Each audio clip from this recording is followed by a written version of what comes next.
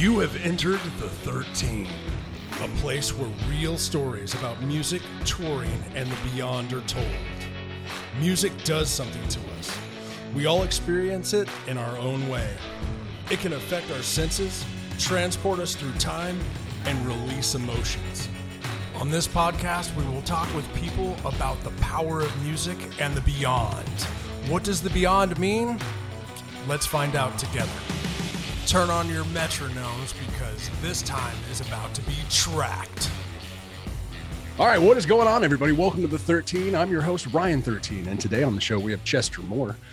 Me and Chester met each other a long time ago at a concert, and I've been following him ever since. He does some cool things with animals. Seen him do some stuff about Bigfoot. We actually know some of the same people. Like we both know Lyle.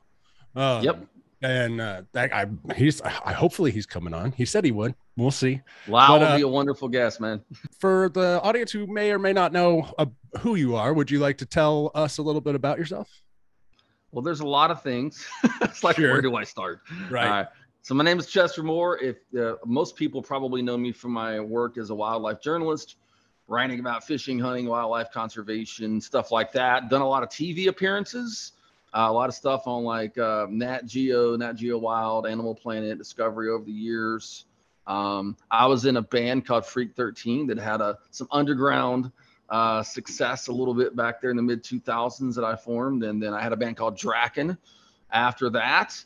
And I'm a lifelong metalhead, wrestling fan, Jesus follower, conservationist, and I don't know, man, some kind of weird Renaissance guy or something. I don't know, a lot of stuff going on.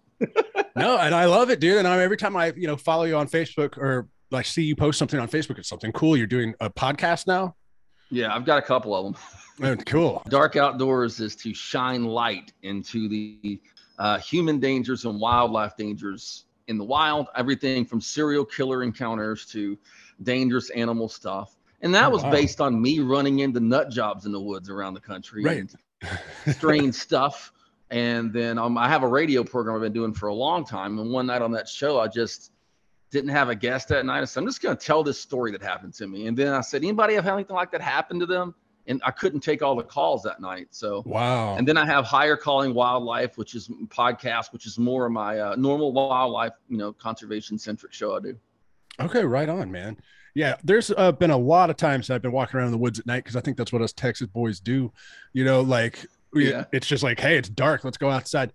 And one time we used to have like out in Katy, there's nothing there anymore. All the woods are gone, but when I was growing up, there was woods and rice fields, and I always thought I saw stuff out in the woods at night. And one time me and my buddy John Paul were out walking, moon's out, across the bayou, you hear all this rustling in the trees, and something pulled the trees back. It could have been a cow. We couldn't see what it was, but you saw the trees move go like this, and then this thing came out. He's like, "What is that, dude?" I remember his voice squeaked or whatever, and I was like, "That's the thing I've been talking about." We took off running the other way without even really being able to see what it was. I hear you, but there's a lot of stuff that goes bump in the night out there. There's a lot of stuff that goes bump in the night, man. Whether it's Bigfoot or it's just a bum, you don't know. What's your craziest encounter out in the wild? My craziest encounter out in the wild was it was probably 20 years ago. And I went to go, preface this, I was in California to do a cage dive with great white sharks. Oh, cool. Which I got to go do. Yeah. And I brought my dad with me. He was not going to go out in the cage, but he wanted to go see the redwoods and stuff like I did, because it was in Northern California. So we had booked a couple extra days and went up to Willow Creek and all that area up there. And I had just gotten Generation 3 night goggles. And cool. I was told there was a really good to hear night sounds, and that the Thule elk that lived up there were rutting. And if we go up on this particular mountain, that there was, might be a lot of activity. So we just kind of took our rental little SUV and set up there. Mm-hmm. And I'm looking down this valley about an hour after dark, and I see a light beam shining toward us. And I'm like, oh my, and I'd heard drug trafficking up there and stuff, but we have that in Texas too, Right. Yep. And I look and I'm like, hey, Dad, there's a light. He goes, I don't see a light. And I pull my goggles off. I said, I don't see a light either. I put it back on. Now the light's slightly going that way, but I can see it clearly. And I pull it off. I said, Dad, there's the light. He goes, I don't see a light. And then I put them back on and it clicked. There's a kind of light called an infrared light that you have to have night vision to see. I said, and it clicked that someone down there is walking in the woods at night with night vision. And it clicked to the drug trade thing. And I went, oh boy, somebody knows we're here. So we just crammed our stuff that we just had little camping stuff and threw it in the back. And by the time I turned the key on, so like I'm on the top of this mountain and literally on top of this mountain it's like a logging road that goes on both sides of the mountain. I'm on the left side.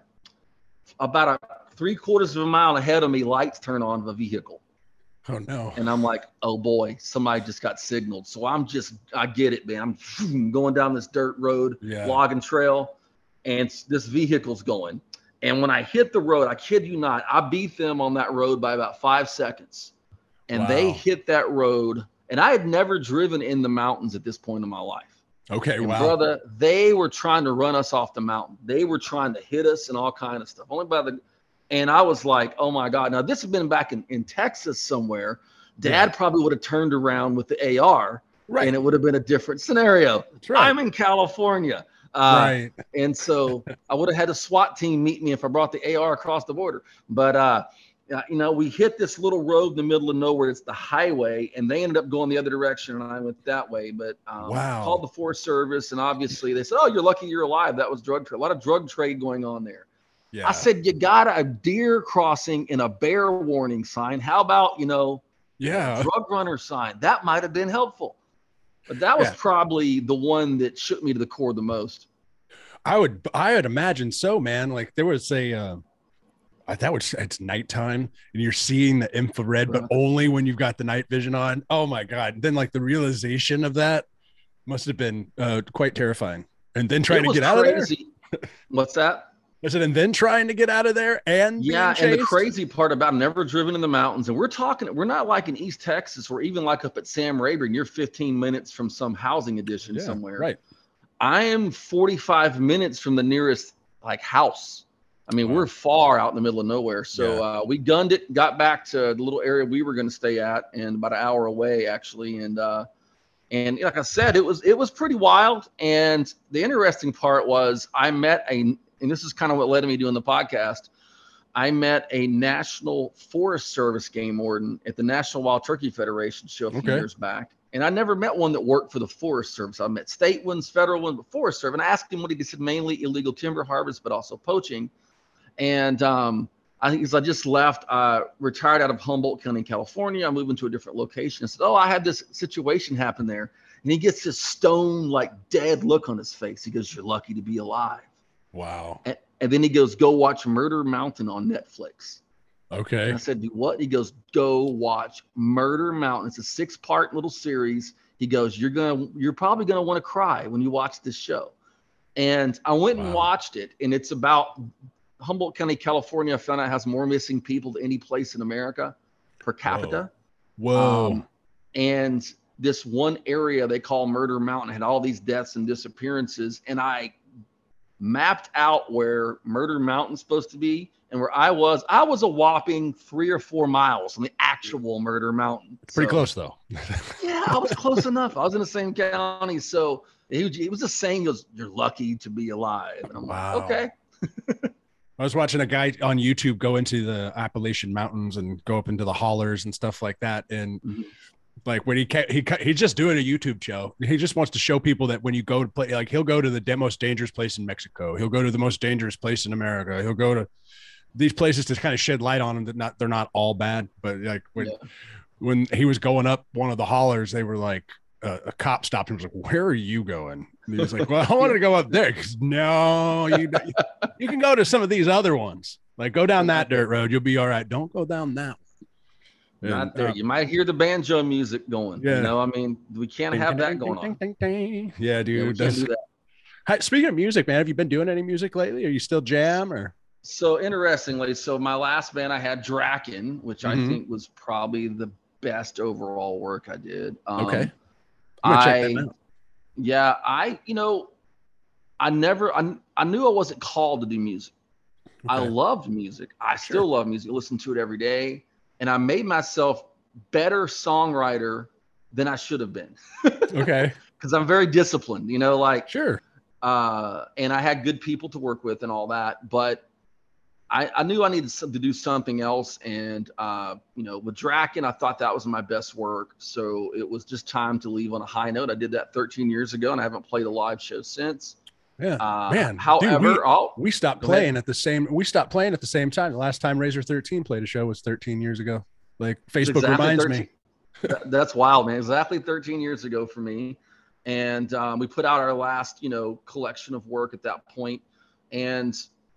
But I always left it open to do music. And my new podcast, the Higher Calling Wildlife Opening, is me and my buddy Reggie, who was the guitarist in Draken, one of the two guitarists in Draken and songwriter with me.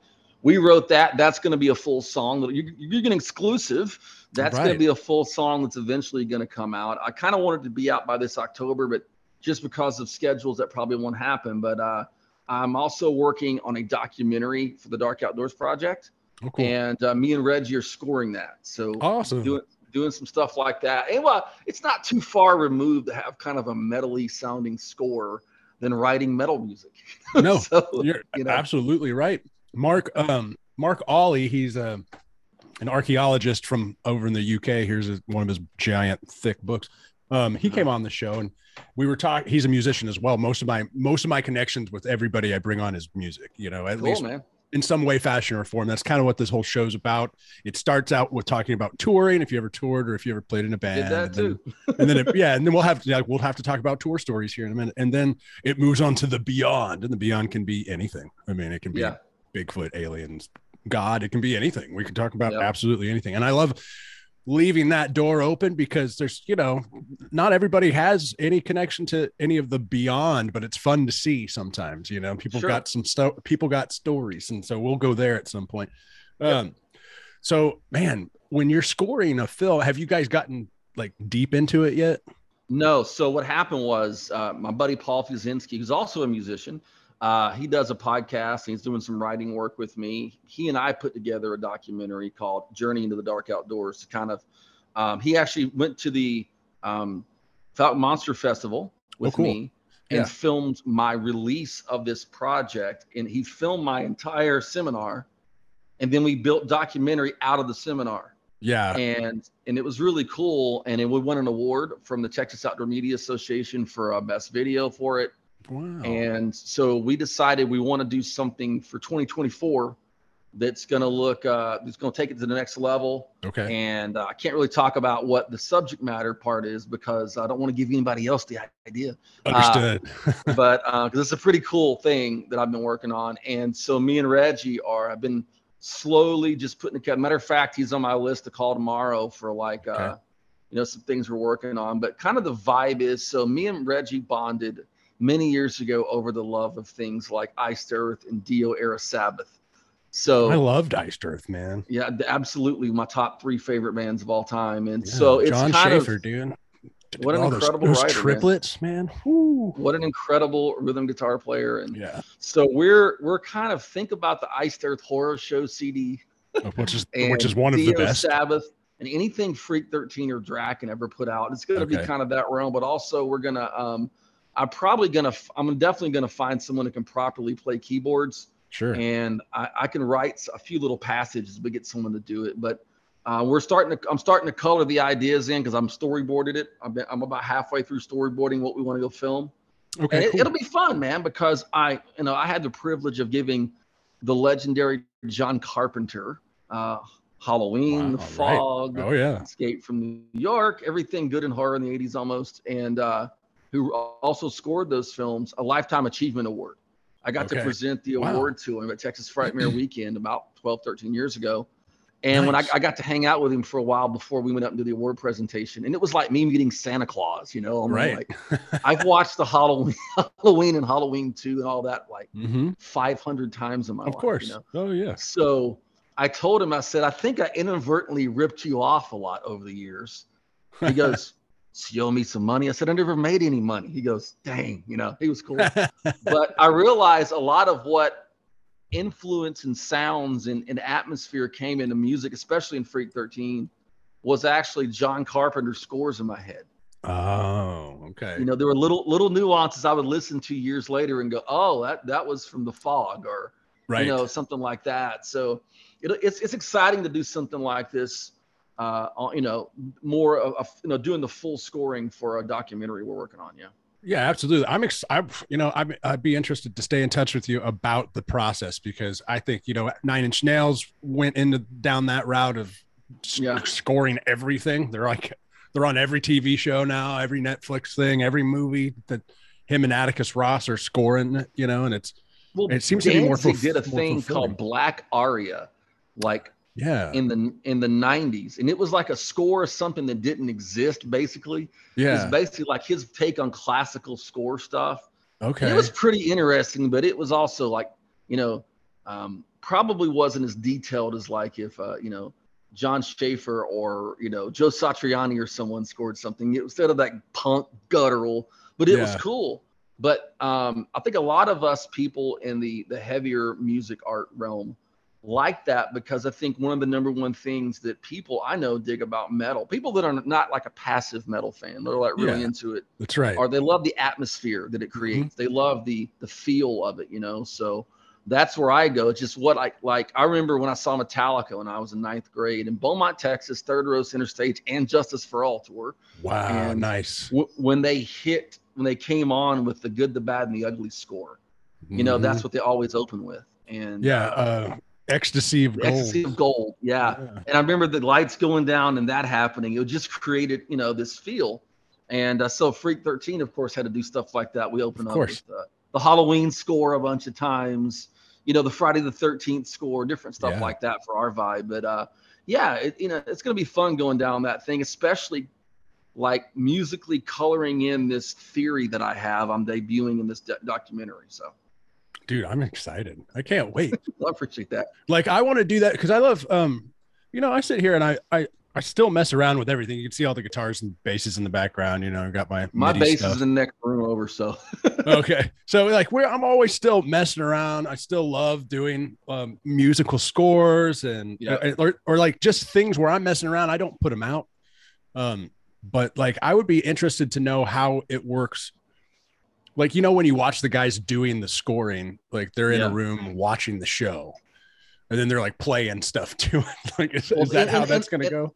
I'm as interested as you are, because kind of the way I'm doing it right now is just, I'm going to storyboard, and it'll change a lot, but you know, the basic tenet of it. And then we're going to go, this is kind of where we're going to go with it. You know, give me a feel of it. And then as we film and things change, we'll do like a rough cut of the first half, and then we'll sit there and play to it and look to it and adjust it. So it's going to be an exciting process. And I think, you know, music has changed so much. I mean, music itself has not changed much, but the music is now mainly a background theme for people. It's not in people's main, that's why live shows aren't as attended as much and different things. And besides the fact it costs $9,000 to see a decent concert. I know. I'm pretty sure the last time I saw Metallica was the last time I'm going to see them. And that was 2008 when they played with Down. And it was a great show. It cost me a lot of money to go to it. And then now it's like to sit at NRG Stadium in the cheap seats, it's $100. And I've been in those cheap seats. Exactly. They are really far up there. And I mean, I can watch Metallica on the YouTube. Exactly. It's the same way. Like, I'm not going to beat the feeling of 89 Metallica. Yeah. So I'm not going to go pay, you know, $250 for like a midway seat, you know? Yeah, you're right. And the last few times I've seen them anyway, they're just like, they're good. They're professional. They're a great band, but you're right. The first time you've seen them, like I didn't see them till 98. And when they lost Jason Newsted, they lost the soul of the band. Yeah. Live, you know? Yeah. Oh yeah. Robert's probably technically even a better bass player, but in my opinion, you watch Jason Newsted was the only replacement guy that was more like that band than the band was. Right. That's true. Like, no, that's a good point. And they let it go, and they let it all go over dumb stuff. Yeah. You know, Metallica changed my life. Really. Yeah, it was me a too. very life-changing thing to me, Metallica. And by the way, you are a great interviewer. Well, I get paid to interview people, but you're like, you know how to get stuff out of folks, man. This is good. Well, good. Thank you. I remember being in 9th grade and I've been bullied, subjected, went through all kind of just really insane stuff at school. And I loved Metallica, and I got in this fight, and I wasn't a fighting kid at all. Sure. And it was just kind of like I was just done. I wasn't putting up with it anymore. You know, if I get killed, whatever, at least I don't have to deal with this crap anymore. Right. Attitude, you know? Right. Yeah. And I remember just like the next day going home and just crying because I didn't know why. I was just sick of way things were, and I wanted my life to be better. Sure. You know, I wanted my life to be, because I know I had things in me that were good I could do, you know. And I remember flipping on MTV, and here's Lars Ulrich talking, and he said, look, we do what we do, and we don't care what other people think. We have our vision, and if you like it, great. If you don't, and I remember the exact moment sitting in my room going, that's how I'm going to live. Yeah. And literally my whole attitude changed. Now, I didn't know it, and you know, at 15 years old, just turned 15, how to articulate that. But my whole outlook changed. And so if I ever get to meet Lars, I'm going to have to thank him for that. But yeah, I've met almost every band I like, but I've never met a member of Metallica except the original member, Dave Mustaine. But oh, nice. But like that was how was Dave? You know, it's funny. That's a great story. So me and some friends of mine joined the early. It was a euthanasia tour. Oh, that was a good tour. Yeah. It was the early fan club that they had, and which is still going today.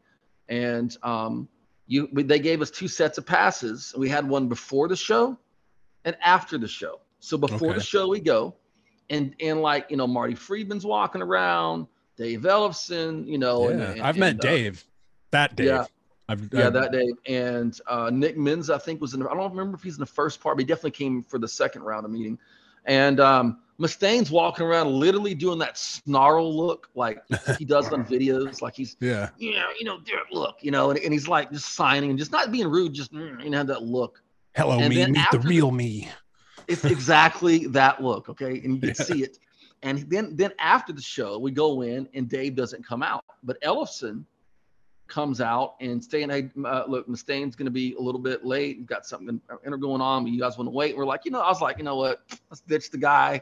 We already got his autograph, whatever. These other guys are pretty cool. And then here comes Mustaine.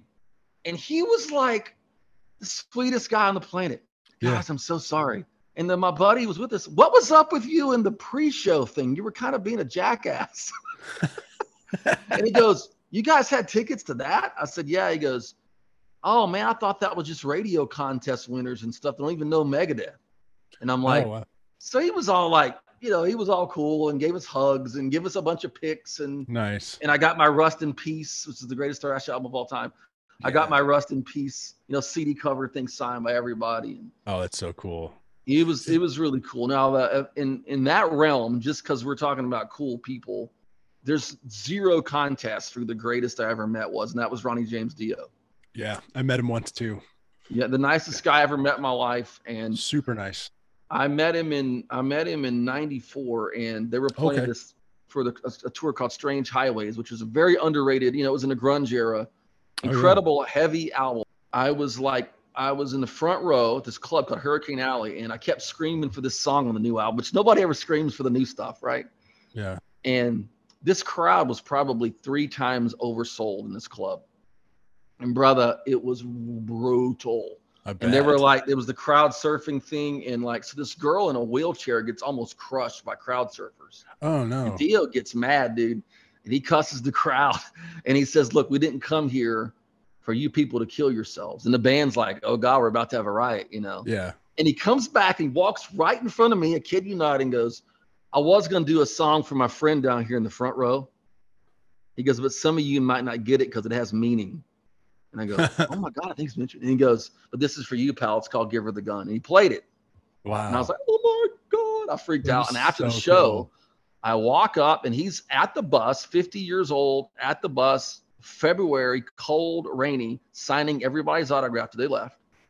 Yeah. And I'm there and I walk up and I hand him the thing. He looks at me and goes, that song wasn't in the set tonight. Oh, that's so cool. And he goes, it was Hollywood Black on the same album, but I switched it out because I could tell you're a real fan. And we talked. And I said, and I actually wrote a thing about how much Dio meant to me. I gave it to him as a thank you for his impact on my life during tough times. And at the end, he gives me a hug. Love you, buddy. And I'm like, oh, I'm teared up. Yeah, dude. Well, me and a friend of mine, same friend, went to we created a website back in the early 2000s to interview all of our metal heroes. Okay. And I got hooked up to go interview Dio in person at the House of Blues in New Orleans, the Magic Tour. So another friend of mine went with me, and we went there, and I sat there, and I just found the cassette tape of this, by the way. Yeah. I sat down and with him for an hour in his dressing room interviewing him. Wow. And at the very end, I had a few vinyls. Right. Okay. Yeah. So I know you don't mind signing stuff, but I bought him a mega thing. Oh, that's cool, man. That's great. And I said, you'll never remember this, Ronnie, but I was at Hurricane Alley and I kept screaming for Give Her the Gun. And he stopped me and goes, yeah, it wasn't in the set list that night. Wow. And he remembered. Blew me away, bro. So when I meet people who are into my work, whether it was when I was in a band or the people that come up to me, they read my hunting and fishing stuff or the Bigfoot stuff or whatever it is, my template is try to always be as good to them as Dio was to me. Right on. Yeah, dude, Because that's awesome. I know because I know what it means to have someone that you look up to or appreciate their work during a tough time in your life. And then you connect with them and you're like, okay, that was real, So that's kind of my template is right there. I probably fall short, but that's kind of where I go for, Oh, I think it's wonderful. And I love it. I think, and you know what, there's nothing worse than meeting your hero and then him not be what you thought he was or she. For sure. And so I used to love Cradle of Filth a whole bunch, still do. Yeah. But I met Danny, and Danny's sober now. Back then, when I met him back then, early 2000s, he wasn't. And he was nice. But it was like I'm staring down at him because he's 3'2" like Dio. And, and I was like, hey, Danny, will you sign my Dusk and Her Embrace album? And I was annoying him because he was talking to some girl. And I was he was behind. He was like, how'd this fan get back here? He signed my thing. And he said, off you go. And I was like, off you go. Oh, all right, cool. Thanks. And I thought about that later. And I was like, man, that guy's kind of a dick. But, he's apparently not that way now, or at least not as bad. His life's probably changed a lot since he got sober. And he's been sober for a decade, Hopefully for him, it stays good because that'll mess you up. And especially when you're in that big touring cycle and you're in the machine, and you're part of that because they'll eat you up, spit you out and, bleed you dry, And when I met Kiss, which was also a cool mind-boggling moment, I was backstage on the quote-unquote farewell tour in 2000. Oh yeah, doing one right now. Or actually, they just wrapped it up, didn't they? Because my good friend Ted Nugent toured with them that year. So you buddies? You actually buddies with Ted? I met him when I was 19.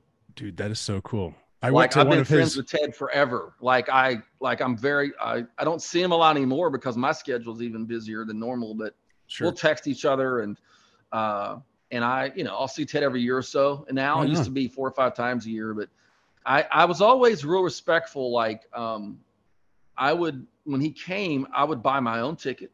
Mm-hmm. I just say, hey, can I get hooked up with a pass to come visit? I wasn't wanting to be that guy that had 90 friends outside. Hey, I'm going to bring you to the Ted Nugent show. Yeah, I need to be on the guest list plus 50. No, I was never that. I would always bring me and my wife and one friend is what I would always ask for because friends always wanted me. He was always cool about that, respected it. And I hated when people would show up with all this stuff. And I'm like, whatever, But on that tour, he called our mutual buddy and because he couldn't reach me that day. He said, you tell Chester that don't buy tickets for the Kiss tour. We have a big VIP section. You guys go to every show you want, passes, whatever. Oh, cool. We got you, brother. We went to 7 of them on that tour because it was a long tour. And we asked, and I never asked for favors, but I said, I want to meet Kiss, man. Yeah. And he kept trying to connect and never would work. And the last show he went into was in Lafayette. And I said, I'm not even going to ask. I'm just grateful to get to come, Yeah. And I walk in the room. He looks, hey, Chester, you want to do that kissy thing tonight? And and I lit up. He goes, yeah, meet my manager at stage left. Right after I walk off stage, he's going to take you back there. And he took us back. And it was like me being a little bitty boy in 1979, 5 years old. And I saw Kiss when I was 5 years old. Oh, cool. And it said Kiss dressing room and whatever outside. And all of a sudden, Gene walks out. Oh, wow. And they're going on stage. I mean, they're literally 10 minutes from walking. And he's in the full get up, right? Wow. And I'm like, oh, God of Thunder, and he comes and sits next to me in a lawn chair. And he looks up and he goes, "You may have to help me out of this. I've never sat in a lawn chair with the dragon boots before, you know." and I go, "Whoa, Gene Simmons." You know, my wife's like, "Calm down, you're gonna be okay." I'm like, "I will not be okay. This is Kiss," you know. And ironically, Tommy Thayer, who's now doing the guitar gig, was the tour manager of the time. Okay. And he comes, "Hey, you guys, Nugent's buddies." He goes, "Let me get the rest of the guys out." And then here comes Paul. And he's kind of doing stretching and stuff where he goes on stage, and Peter had wandered off. And like, I remember this funny conversation because I remember like Gene goes, "Where's Ace?" He goes, Paul goes, "He's painting his nails. If he would pay as much attention to his guitar playing," you know, I remember all this funny stuff. Wow. You know, it was funny. And then Ace kind of stumbles out, and then Tommy goes for the picture, and Peter wouldn't get in the picture. And remember Tommy Thayer goes, "Blank him. You don't want him in there anyway. He's being an ass tonight or whatever." And I remember Paul like looking at us in the eyes, shaking our hand. And I remember in the picture, I remember that Gene Simmons' hand is on one of my shoulders and Paul Stanley's is on the other. Oh, cool. And I'm going, "Don't faint, don't faint, don't faint, don't faint." You know, because it was like Kiss was the reason I liked music, you know, growing up. Yeah. So that was cool, man. Gene Simmons was Gene Simmons, but Paul Stanley was really sweet. And I got one more if you don't want me sharing because you're a fanboy too. Please. This is the other really cool one. And I've met a lot, like John Schaefer, by the way, controversial figure now. Of course, what he did is not nearly as bad as what goes on metal tour buses every night. No kidding. There was a period of time when I have another YouTube channel. Like, so I do this goes on YouTube. Nobody really watches it, but everybody listens to this thing. Yeah. I don't know. I don't know why it is. Like, I like watching podcasts, but the listener reviews are way up there when I only get like, I had Doug Pennick from King's X on and it had like, there's like 2,000 views. I'm like, that's it. Like, it was Doug, but yeah, dude, continue. You know, I met Schaefer a few times and he was always really cool. Very cool. He walked down the road with us in Oklahoma one time looking for something to eat. He was looking for some specific place and we were just talking about the album or whatever. It's Glorious Burden tour, but Nikki Sixx. Yeah, that was a good one. Nikki Sixx.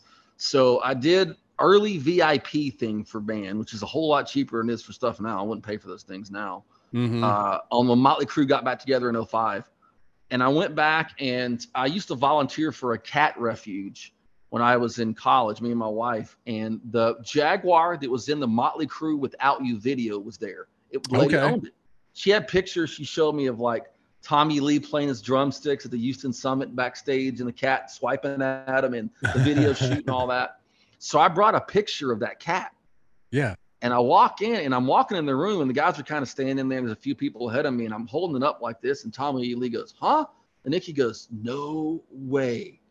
And they call me over to him and he goes, "Is that the cat that was in the video?" I said, "Yeah." He goes, "What's his name?" I said, "Czar." He goes, "Oh," and I told him the story. Yeah. Thought it was super cool or whatever. And, they got a picture or whatever. And Tommy Lee acted like I expected him to like a 4-year-old.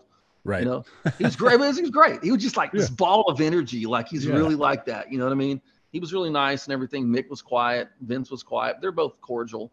But I told Nikki, I said, "Hey man, look, there was a particular period. I learned a lot about standing up myself by just how you pulled yourself up by the bootstraps." I said, "I was never had an addiction problem, but I went through a lot of stuff that drugged me into a dark place. And I saw you come out of that. And you were always like very positive about people going for what they want, no matter their background. And I appreciate that. So thank you." So, "Yeah, man, thank you." They ask for a picture, whatever, get a picture. I don't want to bug the guys. I walk off. So I walk about 20 feet out of this room and I close this door. And as I'm closing the door shoots right open and a hand grabs my shoulder.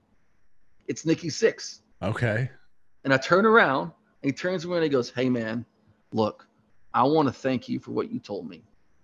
He goes, "When I have dark days, stories like that will keep me going." Awesome. So thank you for sharing that with me, brother. That means a lot. I love you, man. I just want to tell you thank you for making my day. And he gave me a big hug. That's awesome, dude. That's so cool. And that was mind blowing. Now, here's the cool part. I was in the third row that night and I caught Sixx's pick too. So that was kind of cool. Anyway, fanboy hour is over. Now I got to talk about Nikki Sixx because I met him once myself, but it was at a book signing. He was doing the Heroin Diaries book signing. He was at the Barnes and Noble off of Kirby Drive. Yep. And I had long red hair still. I think I was still playing in Razor 13. I was doing, it was during the bandana years. Like the bandana had come back, you know, everyone was wearing one in their bandana pocket all the time. That's my signature. There it is. Yeah. I saw the bandana in your back pocket, you know, the whole 9 yards. And we went, and he was super nice. He said, "Hey buddy." I mean, it was quick, you know, he's signing millions of autographs all day. Sure. Shook my hand, looked me right in the eye. Like, well, I'm a pretty good reader of people who are sincere with stuff.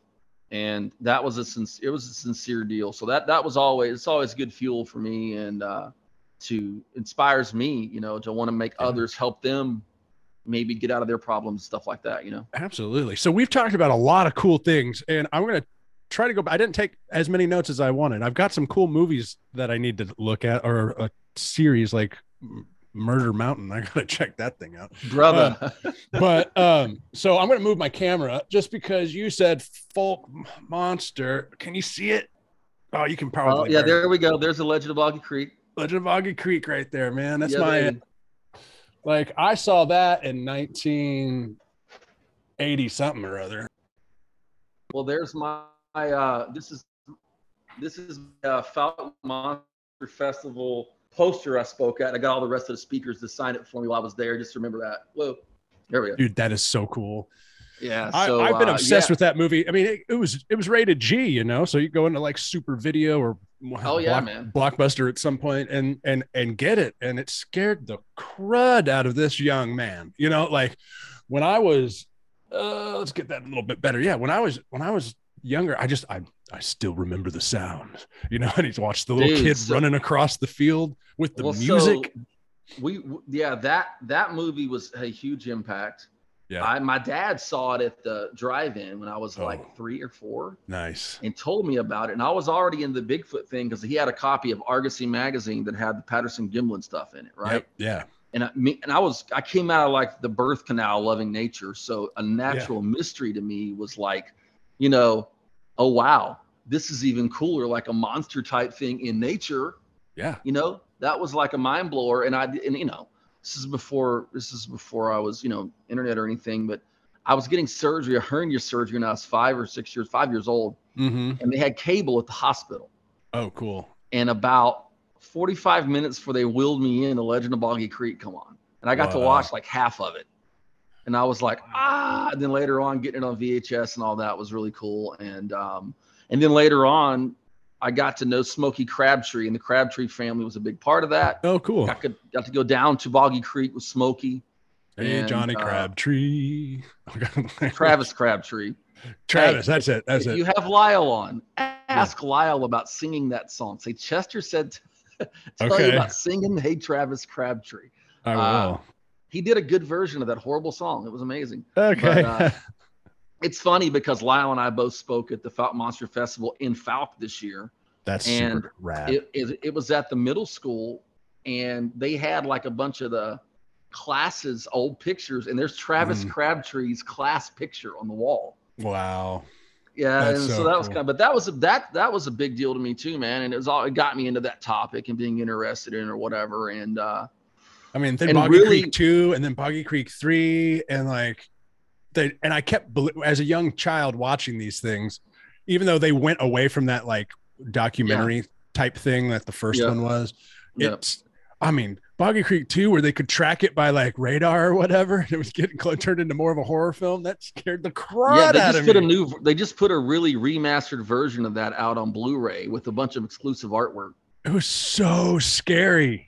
Like, I don't know. Yeah, that was a pretty intense one, but I kept going back to the original. You know, like it was always the documentary type thing. And in all honesty, it was a quasi documentary, but about 85% of that really happened stuff. Yeah, you know, accounts. Right. So that was, and the other thing he did great, Charles Pierce, who made that, was The Town That Dreaded Sundown, and which was about the Phantom Killer of Texarkana. It was done the same way Legend of Boggy Creek was, essentially. Okay. And a little more drama to it. And that had a huge, matter of fact, if you go listen to the Dark Outdoors archives, this is just a guess for you, need to interview Pamela Pierce Barcelo. Okay. She owns the Legend of Boggy Creek film rights. She is Charles Pierce's daughter. And I can get you hooked up with her. Lyle hooked me up with her, and she owns that. And it's a great interview about all that. She did one with me about Town That Dreaded Sundown. Okay. Dude, So, that's awesome. yeah, that stuff is really cool. And, what got me into doing some investigative journalist Bigfoot research was investigating a report and hearing the exact sound from the Legend of Boggy Creek intro. Oh. In the woods with two other guys. And it wasn't like one off, it was multiple calls, and it was really wild. And that let me know that there was something out there that I needed to investigate as a journalist. And that was kind of the way I went into that. I don't really do Bigfoot media anymore. Sure. I have contributed all I can contribute to that topic. Sure. Is the way I look at it. And there's something out there for sure. I have no doubt. What it is, I don't know. Sure. But it's a fascinating topic, and I think the films and stuff are even a lot more fun than the real thing. I have from in Katy, Texas, growing up, Katy Elementary, Katy Junior High, Katy High School. I'm that kind of kid. And I would videotape with the big VHS cameras, out in the middle of the woods, because you'd hear the calls, and they were all over the place. And then there was a migration. And this just the thing. I don't know. Okay. But as Katy got built up and the woods started disappearing, they went south. And then you started hearing reports of these creatures getting into trash cans, and because they were running out of room, and they were getting forced into something. So they were I don't know. I saw stuff growing up in Katy, but I mostly heard them, and you could hear the knocks, and you would hear the screaming thing, and you're like, yeah, I didn't have any encounters when I was a kid. Okay. But I did in my early 20s. Okay. I had stuff going on, and then that led me to do some research, and then it was all kind of crazy stuff that happened over the years doing the research. So I find it really interesting that you were doing that stuff when you were a kid, I mean, I liked sneaking out of the house. That was the best thing. Parents went to sleep, jumped out of the window, went into the woods. And then then I started taking friends out there because they didn't believe me. I was like, I took if you ever had 3 or more people, not a lot happened because you're making too much noise. You're just right.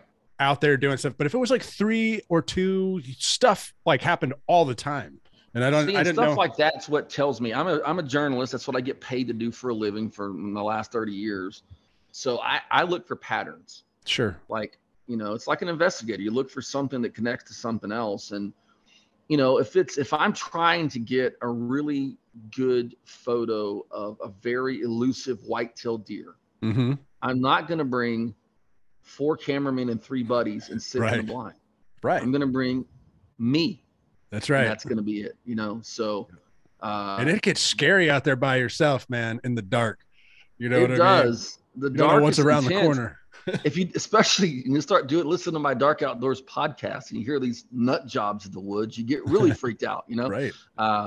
But so that's always been a very intriguing topic, the whole Bigfoot Sasquatch thing. And I think to me, the most interesting thing about it has been some of the footprint dermal ridging evidence and the vocalizations. That stuff is, this is about far as I'm going to go on the Bigfoot rabbit hole. Sure. But Patterson-Gimlin film is real. I have absolutely no doubts about that.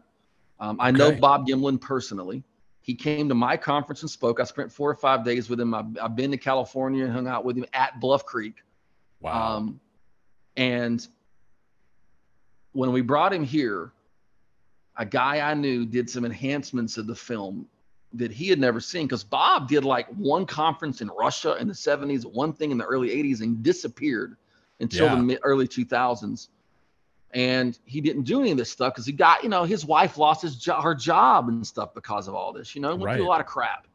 Right. And this guy I knew showed him enhancements where you could see mucus in the creature's eye and muscle tears and stuff. And Bob started tearing up in front of us. Wow. In a hotel room with nobody else there but a few of us. Yeah. I said, "What's going on, buddy?" Well, Roger Patterson was the guy who filmed it, and Bob Gimlin was there with him. Roger died in 1971. People called him a lunatic, etc.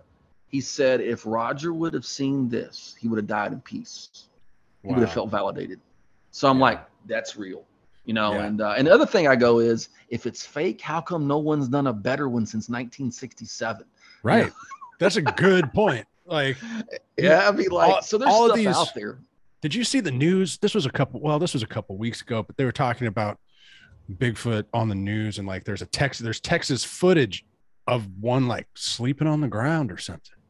There's a lot of stuff out there. There's a guy named Thinker Thunker on YouTube that does really cool, very interesting analysis, so it's, it's an interesting topic. So here's what my Bigfoot stuff is relegated to now. Okay. We got a lot of kids love this stuff. A lot of little Chesters and, running around the wood, a lot of little Ryans running around out there that read this stuff, especially since all this multimedia out there on it, right? Right, absolutely. So we have a program called Wild Wishes that me and my wife do. Okay. And we grant wildlife encounters if kids have a critical illness, loss of a parent or a sibling. We've even worked. Hey, everybody. Editing Room Ryan here. I just wanted to say that Chester's internet's about to get a little sketchy during this interview. I've cut out a bunch of it, but I've left some of it being a little glitchy in there just because you can still kind of understand what he's saying, and it's part of the story that he's telling. So if you start seeing things get chopped up, that's why. It's still, a great listen to the end. So please, continue, and thanks. And I love you all. And back to the show. So your program that you do this for is called Wild Wishes. Yeah, Wild Wishes. Yeah. Okay, and you only do about one a year, but that's super cool. So is there a website? No, we only do one. Somebody might ask for a Bigfoot thing once a year. Okay. We do dozens. We have granted 217 encounters to kids in the last. Dude, that's awesome. Years. Yeah. That's awesome. Thank you for doing that. That's so great. Is there a website I can go to, or? Yeah, you can go to. It's out of our facility, the Kingdom Zoo Wildlife Center. Okay. So you can go to kingdomzoo.com. Perfect. Kingdomzoo.com. Links in description, everybody. Yeah. So some of the things I wanted to talk about, and I'll always go back to Bigfoot, so I have to pull myself off of this topic as well. It's all good. I mean, it's like, you just gotta okay, stop. Let's talk about something else, because I'll talk about Bigfoot forever. So out of touring, because when I met Dave Elfson, he was on tour. We were doing this rock and roll fantasy camp thing. So it was King's X and Extreme. We were playing all this. I was bass tech, so I'm nobody. I just hung out. I just did Doug's bass. But we went all around the country with VH1's Rock and Roll Fantasy Camp, and everything they did in the beginning was have all of these guys like Dave came out and played, and you got to pay money, come in and play on stage with your favorite musician. Sure. Yeah. Dave was so super nice to me, man. He was just, that's awesome. And Doug Pennick came on the show from King's X, and I said, I heard Dave's in a little bit of trouble. He goes, he's not in any trouble. That was, and talked about his little thing, cause he's got the insider scoop. And I was like, oh, okay, cool. Sorry, my bad. But I've been fortunate enough after working with King's X, touring the United States, touring Canada and Europe with these guys, that I was able to run into a lot of fun and awesome musicians. What's one tour story out of all your touring that sticks out to you, or maybe like a cool guy you ran into? Freak 13 did very limited engagement. We did like a tour of the Midwest. We would do shoots out toward New Orleans, like New Orleans, and we went into Florida. Then we did a couple of shows out in California. So with Freak 13, we got to play the Whiskey, headline the Whiskey on Friday the 13th. Whoa! And we were playing. Yeah, so Freak 13 is playing the Whiskey on Friday the 13th because we are in Los Angeles to celebrate the 25th anniversary of Friday the 13th. We were the band at this horror convention that was the official 25th anniversary of Friday the 13th got to that's so cool to actually represent the band. And our manager at the time, we were playing the Musicians Institute, which we were not qualified to play. Some of the guys that play there, we were like the punk rock band of that thing, but we played the Whiskey. Got to headline. It was surreal walking up to the Whiskey and seeing Freak 13 tonight on the. Yeah, that's and so cool. So we had Ari Lehman, who played Jason in the first movie as the drowning boy, and the guy who jumped out of the water, who's a musician. The first Jason, isn't he in a band called The First Jason? Yeah, or something? So we did a tour with them actually. Okay. But this is the first time we ever played with Ari at that time. I hadn't talked to him in years, but he plays keyboards, very talented musician. And our song Crystal Lake that I wrote out 13 got us there. That's the song that got us out and on tour, got us that gig. And he come and played with us. Dude, that's so cool. And then Lar Park Lincoln, who was Tina in Friday 7, and Lar rented a limo, brought the guy that played Jason in part 2, Warrington Gillette. And I'm looking at this crowd and I'm going, the girl from Friday 7 is sitting there singing our lyrics. Wow. I got Jason on one side of me and I'm looking at another in the audience, and I'm playing where Nikki Sixx started his career. Wow. Where Slash and Axl started their careers, where freaking Wasp started their career. We played a Wasp cover that night. Oh, cool. Nice. And it's Sleeping in the Fire. And that was just the moment right there. Just that all those things kind of came together in that one night. You know what I mean? So that was a special time. And that whole convention was awesome too. So we had a good time getting to meet everybody that was in those films and being one of the 2 bands in the country that were asked to play there. The other was called Order of the Fly. They did the Musicians Institute show with us, and they were great. Awesome, man. That's a great story. I love it. I never got to. Well, I didn't play the whiskey. King's X played the whiskey, and I've been on the stage. Oh, that's cool. Yeah. Well, here's your bass. All right. Yeah. Ironically, I played a 12-string at the Musicians Institute show. So they're monsters. Was it a Hamer or what was it? No, I had an endorsement deal with a custom shop called October Guitars. Okay. And they built it for me. And I still have it. And they built me a Voorhees bass. So they took basically a P bass body and put like this Peter Jason thing on it. That's so cool. You know, all this stuff on it. And it was called the Voorhees. And that's awesome. We got to do that stuff on tour. Another funny thing about that particular show is there's a picture of me that's on the internet. It's Google Freak 13 whiskey or horror. It's pictures me and Raven who sang for the band. And you see me wearing this shirt. It's Amy Steele from Friday the 13th Part 2, where she has the pitchfork like holding against Jason. When I was in like 3rd grade, I was in love with Amy Steele. Like that was my girl. Like I remember kids on the playground like Madonna had come out. Oh, Madonna says, no, it's like Amy Steele. Who's that? The chick with the pitchfork. Yeah. I told her that story, and she thought that was the greatest thing ever. You know, it is the greatest thing ever. And so we did another show at Screamfest in Orlando 2 years later, and she was there, and I had actually lost that shirt somewhere on tour. And I invited her out to see us that night, and she came in at the sound check. She goes, "Hey, Chester, sorry, I got to leave the convention or whatever." She had something going on that night. She goes, "But I got you covered. I found an XL. Here's you a new shirt." So she bought me a shirt. Yeah, I felt like a little kid in puppy love, you know. Right. Yeah, that's awesome. That's so cool. That's so cool, dude. So I'm moving on towards the end of the show. Let's go beyond. We already kind of went beyond with Bigfoot, but like this is normally where I'll ask the guests, like, do you know Bigfoot? Have you seen a ghost? Have you ever seen a UFO? Everybody tells me they don't know Bigfoot. I'm like, okay. So I've never personally met him and shook his hand. I'll say that. Okay, me neither. Have you ever seen a ghost or a UFO? You know, it's an interesting topic. So my worldview is I'm a follower of Christ. Right. So obviously, if I believe that there was someone born of a virgin that rose from the dead, the supernatural is real. Sure, so absolutely. That's got to be in my realm. And it's funny. I meet a lot of people who are non-Christians who believe more in the supernatural. But so I definitely believe that there is, a lot of stuff out there, and that's like a whole other rabbit hole. Sure. A ghost thing. I can't say I've ever seen something what somebody would call a ghost. I've had some weird sounds and stuff I've heard before, but who knows? Never seen that. I have seen lights in the sky. I have seen something that was probably in the realm of a UFO. Sure. And ironically, it was on a Bigfoot expedition. Of course it was.